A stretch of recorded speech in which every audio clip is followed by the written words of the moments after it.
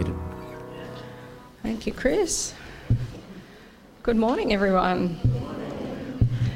Good to see so many of you in the middle of holiday time. Well, most of our regulars, I think, would be aware that January is normally free topic month for preaching. We're not following any particular series at this time of the year, and the pastors get to preach on issues that are near to their hearts. Now, having taken a few weeks off over January, this one might be my only opportunity for the whole year to get a free topic. So I have thought long and hard about what I would like to say this morning and how I could best use that opportunity. And this morning I want to address something that concerns me because it affects the way that we relate to God, it affects the way that we relate to one another, and therefore it affects the impact that we will have in this world for His kingdom. Increasingly in our culture, the definition of worship is narrowing. It is narrowing to become equal to the definition of singing. Worship has become the same as singing in many people's minds. And whilst I think many of us here are aware that worship has a much broader definition than that, all of us inadvertently reinforce that perception and that definition when we use phrases like, "We are now going to enter into a time of worship," when we're handing over to the song leader. Or "Let's stand together and worship," when what we're about to do is sing. And if you hear that enough as a new Christian, or if you hear that enough times as a child growing up in the church, it is natural that in your mind worship will equal singing, particularly if you hear phrases like those phrases in no other context. You will assume that singing is all there is to worship. Now, singing is worship, so it's not wrong to say that we're going to enter into a time of worship, but singing is certainly not all there is to worship. And that is what I want to explore with you this morning. There are a number of problems that a practical theology that equates singing with worship arise. Equating singing solely with worship is dangerous for a number of reasons, three that I can think of. Firstly, it limits our worship to around about 20 minutes on a Sunday morning, give or take a little bit depending on your denomination. Secondly, it isolates worship from every other part of our life. We come and we worship when we're in church for 20 minutes on Sunday, and for the rest of the week we are doing something else. Finally, where does it leave those people who don't really enjoy music or singing? It kind of leaves them in a spiritual no man's land. These people may well love God wholeheartedly. They may well give their heart and soul to serving God. They may well live out the words of many of the songs that are sung on a Sunday morning, perhaps even more so than some of those who are singing them most enthusiastically. But because they're not opening and closing their mouths, the rest of us feel like something's wrong. And they're made to feel like something is wrong. What are such people to do? Should they just pretend that they enjoy singing? Should they do that so that they can fit everyone else's definition of worship? Or should the rest of us broaden our definition of worship and accept that the same God who made each one of us unique is well able to accept many different forms of worship from His many different children?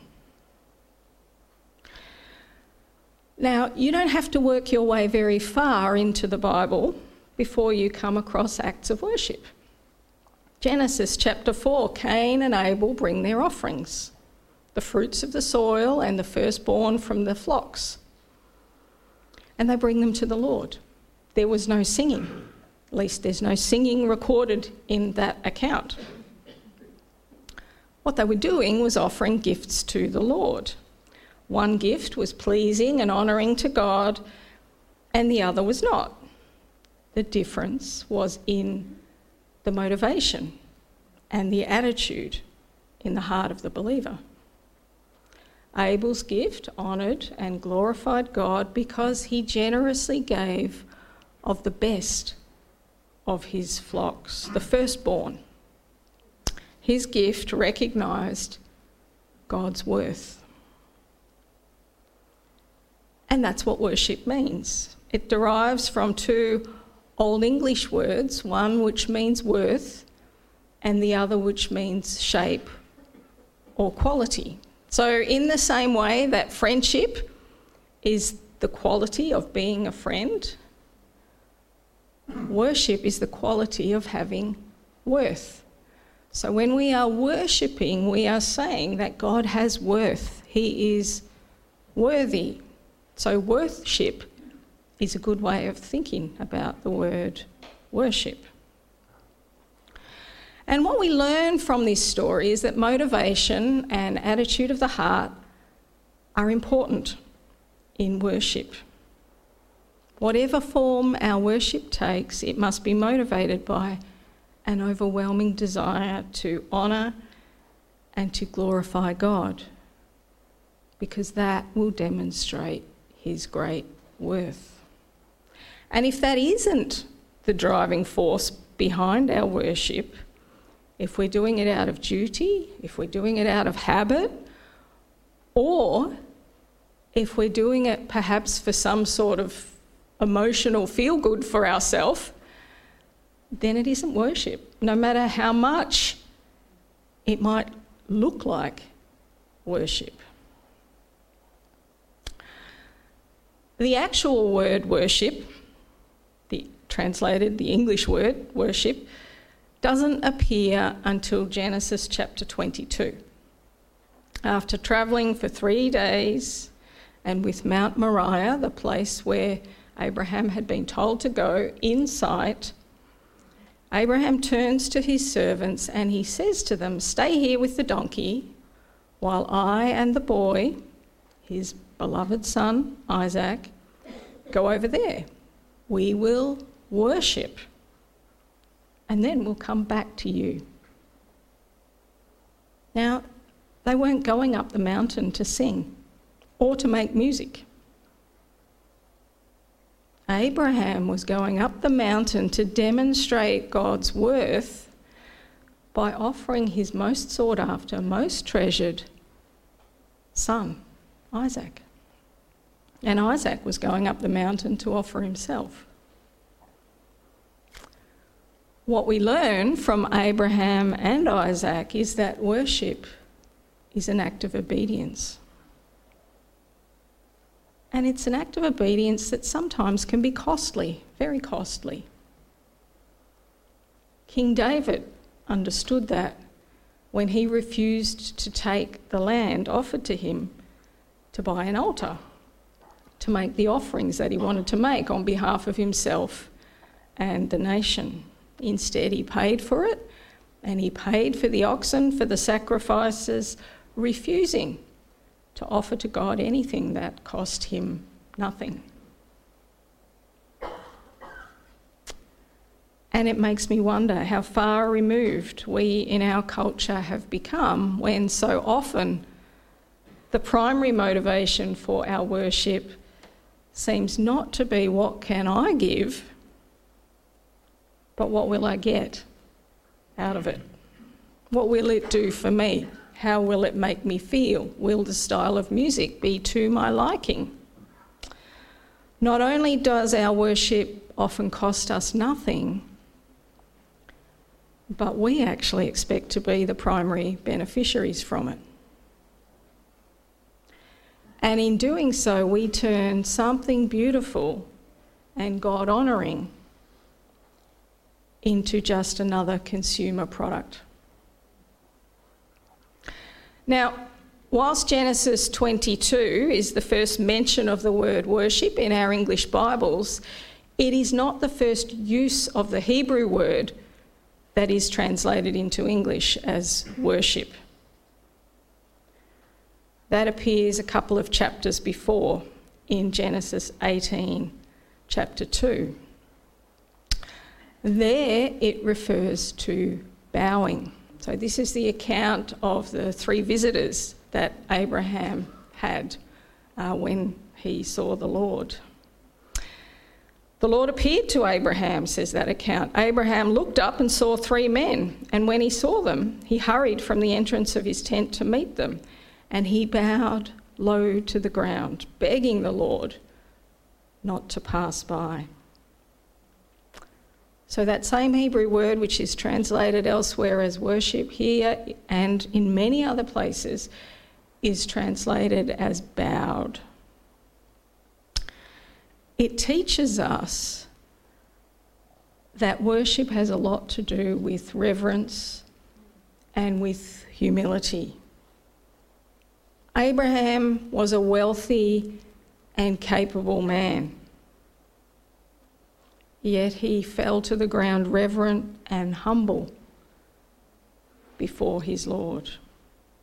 And we must ask ourselves today whether our worship reflects that same attitude of heart.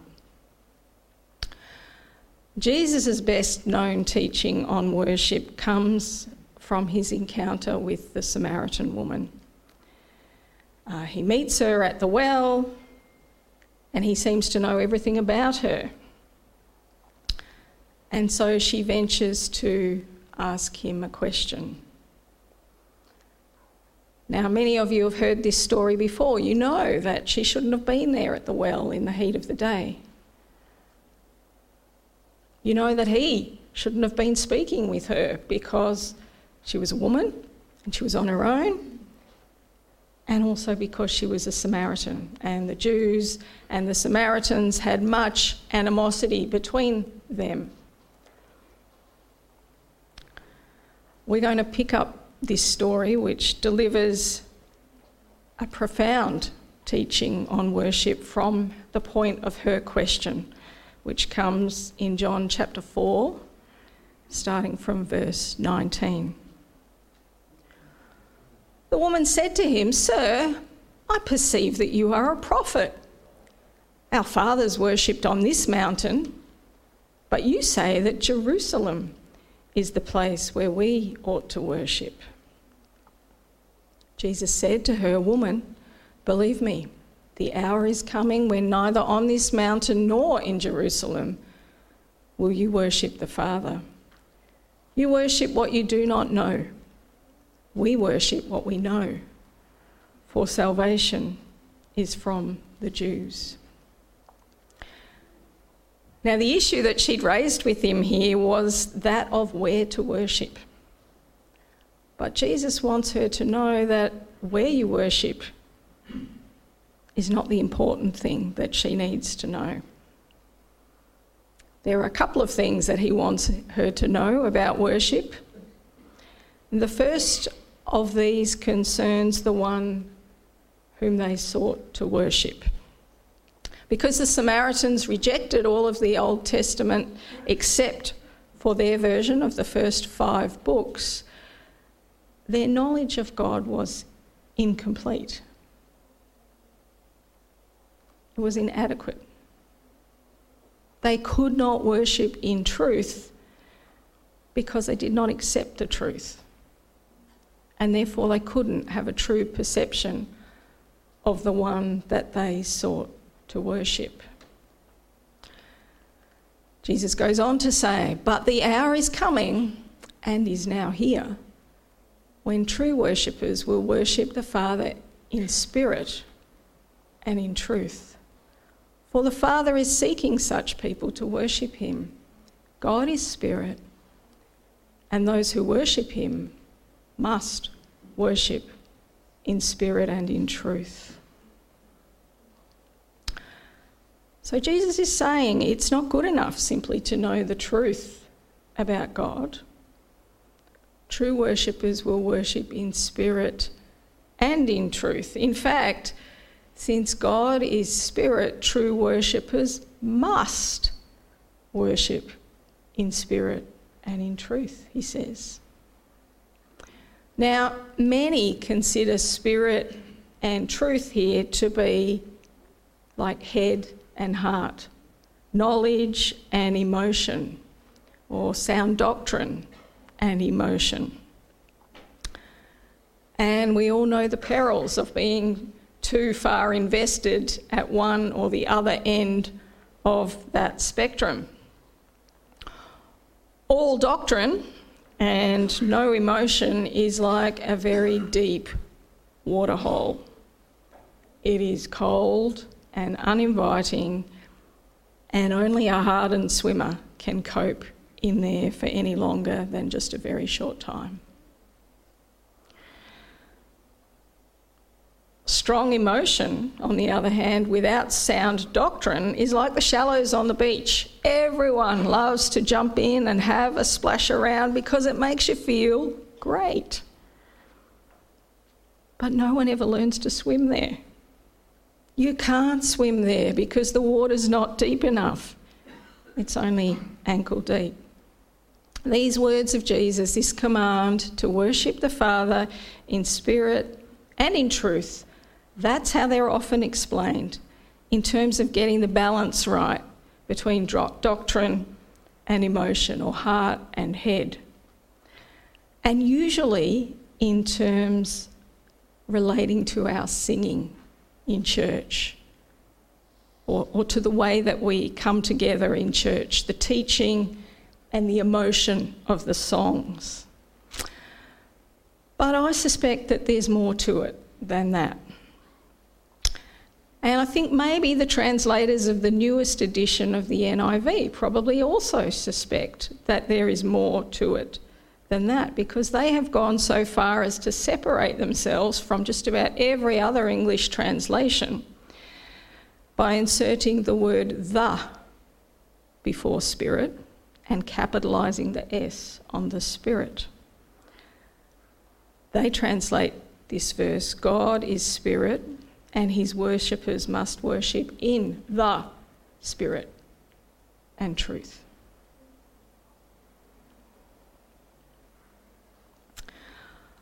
I'm going to try and demonstrate where I'm going with this with an analogy, and you're going to have to bear with me with this analogy because we'll get there eventually, but it probably won't be clear what I'm getting at until we get to the end. It's going to seem a little bit obtuse at first. We own one of these, a spit roast. Probably some of you do as well. Often in our household, when we have a large gathering, this thing is dragged out of the shed because everyone seems to enjoy a spit roast, except me, because I'm vegetarian. Now, the issue, of course, with a spit roast is it's not like an oven. You don't just turn it on and put the meat in and wait for it to cook. You have to light a fire. And you have to get the coals nice and red hot before anything's going to happen. And you have to be prepared and get this done early enough because it takes about 3 hours to roast the meat nicely and slowly on a spit roast. Now, this is the part that Bruce and I struggle with. Somewhere along the lines, the caveman genetics is not in our line anymore. It's been bred out. And neither of us are very good at starting fires, which is a problem because it's kind of critical to the whole process of cooking in this way. And we have had many, many very stressful times where we've smoked out the neighbours on either side. We've huffed and we've puffed. We've desperately fanned at this thing for half an hour with whatever we could find to fan it. But in the end, after all the smoke cleared, sadly, there was no fire. We have tried every fire starter that is available at Bunnings. We've tried the little polystyrene looking ones that you snap apart, and you put the little squares in and you tuck them in. We've tried the ones that you pop out of the individual packages. We've tried the ones that come in a squirter bottle, like dishwashing detergent, and you squirt it. And we've actually squirted a whole bottle of this stuff all through the thing. It stunk when it set on fire. All of these fire starters worked magnificently. There was roaring flames. And then they died down to nothing. And there was no fire in the coals at all. Occasionally, we've tasted success and we've seen some glowing coals and we've walked away prematurely, only to return half an hour later to find cold coals and cold meat spinning over the coals. Now, this is very stressful if you've got 30 people coming over for dinner and you're watching precious cooking time ticking away while you're trying to madly fan the flames. And this was an ongoing problem for us, and we almost gave up with the spit roasting idea until one day Bruce was sent on a desperate trip to Bunnings. We'd spent about 45 minutes trying to get this thing going. We had people coming, we had promised them a spit roast, and nothing was happening. And I think one of the employees at Bunnings must have sensed the desperation in his eyes, and he introduced him to one of these things. A charcoal chimney, some of you know. We didn't know that this is what you were supposed to do. We thought you were supposed to light it in the thing. Well, Bruce was sceptical, but he was desperate enough to try anything, so he brought this thing home. And I was even more sceptical when I saw what looked like a giant metal mug with holes in it. And I was still more sceptical when I found out that what you do with this thing is exactly what you do with the other thing. Just put the stuff in, put the fire lighter in and light it. How is that going to work? Well, for reasons that I cannot really explain, except that it has something mysterious to do with airflow, the thing just takes off with fire. And you have glowing hot coals ready to pour back into your roaster. You do exactly the same thing with the two vessels. One sits there dormant doing nothing, and the other one gives you a red hot fire. That, to me, is the type of difference that the Holy Spirit makes to our worship. All the truth and all the emotion in the world will fail to produce true worship when the vessel is just the human spirit. But change the vessel, and those same ingredients will glow with a red hot flame. When the spirit of man is transformed by the Holy Spirit of God, then and only then will the red hot flame of true worship burn bright. And just to round out the story, we have on many occasions now actually been able to get the thing to work and to master the spit roast.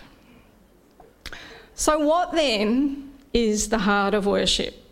The very heart of worship, as the Bible makes clear, says R.C. Sproul, a well-known theologian, is the business of expressing from the depths of our spirit the highest possible honour that we can offer before God. It is our heartfelt response that comes from truly knowing God, and I believe it can be expressed in many different ways as the Holy Spirit leads and enables and interacts with the individual gifts, talents, and personalities of each believer. For some, the most authentic form of worship might well be silence.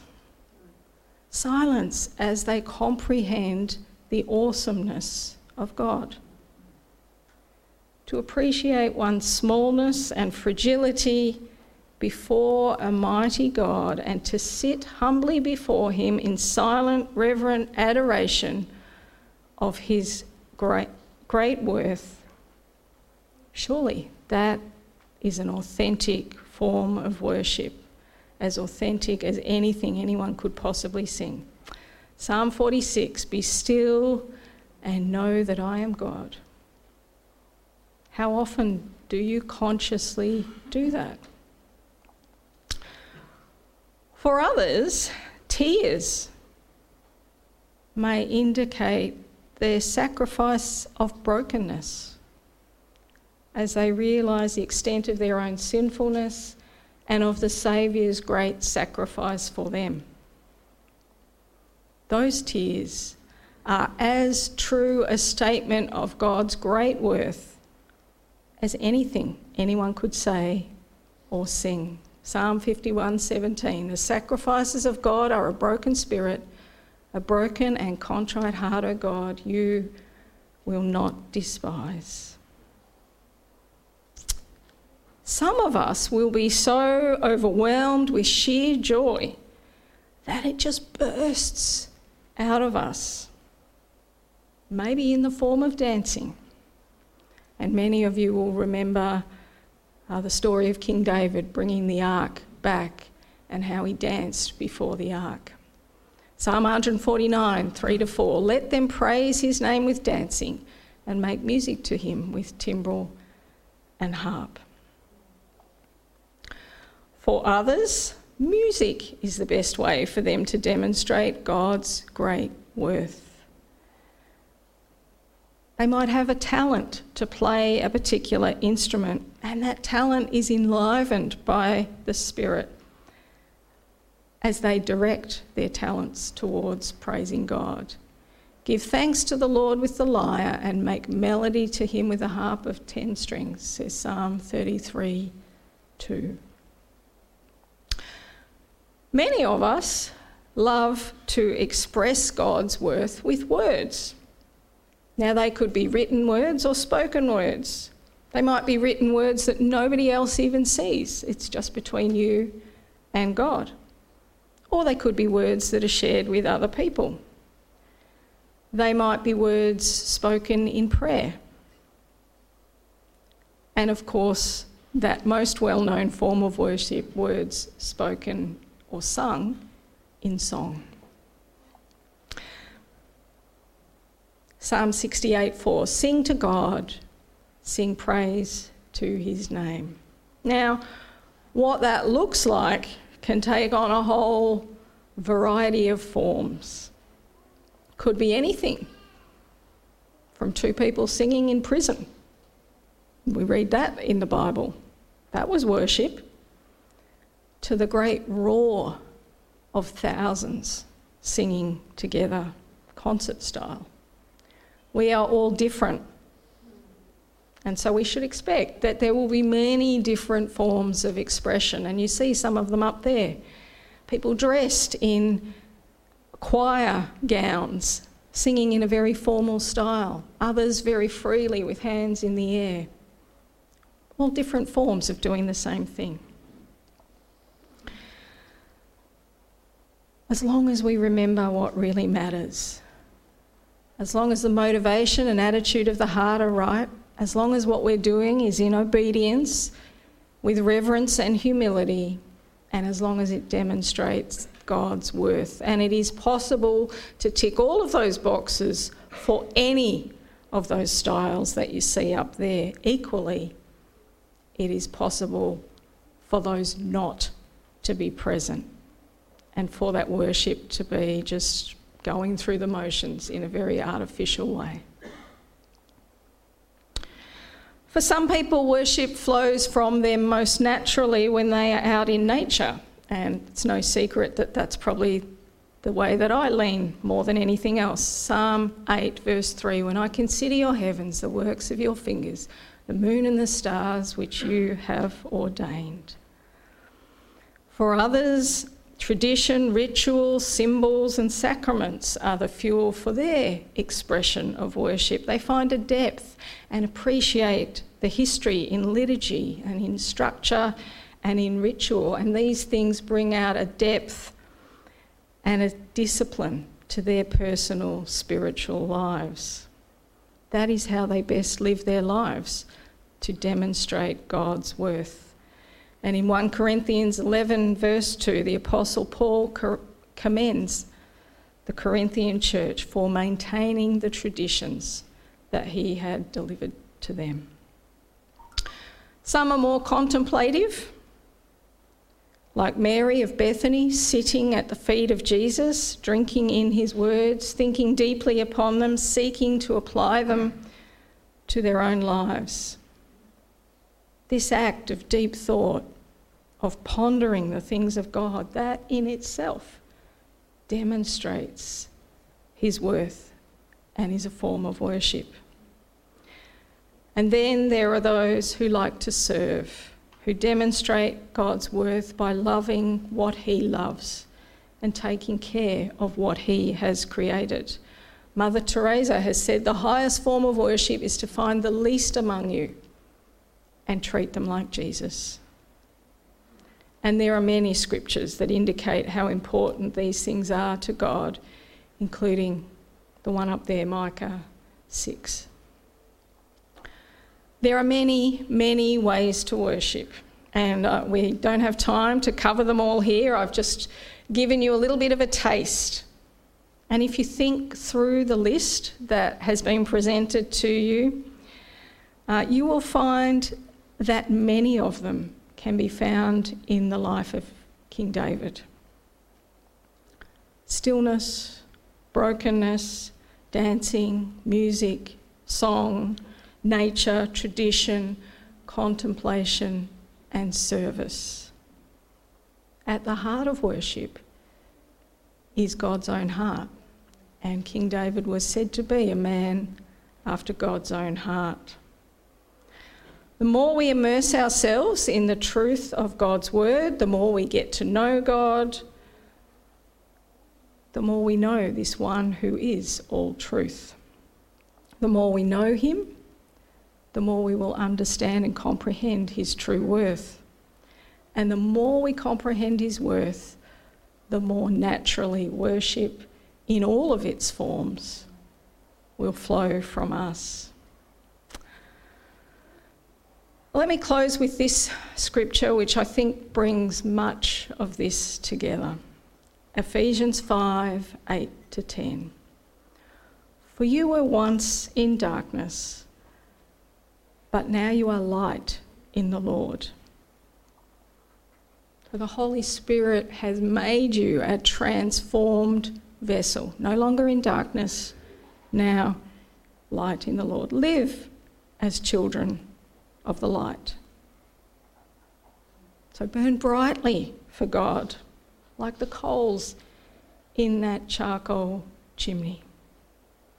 For the fruit of the light consists in all goodness, righteousness and truth, and find out what pleases the Lord. Find out what pleases the Lord. Really get to know what pleases him. And then do it. Do what pleases him. Do it motivated by love and gratitude. Do it obediently. Do it reverently and with humility. And then you will be demonstrating his true worth. And that is the heart of worship. I'm sure by now, many of you could probably hazard a very good guess at the song that I've chosen to close off today. Anyone want to hazard a guess? That's right, we're going to sing The Heart of Worship. Thanks, Chris.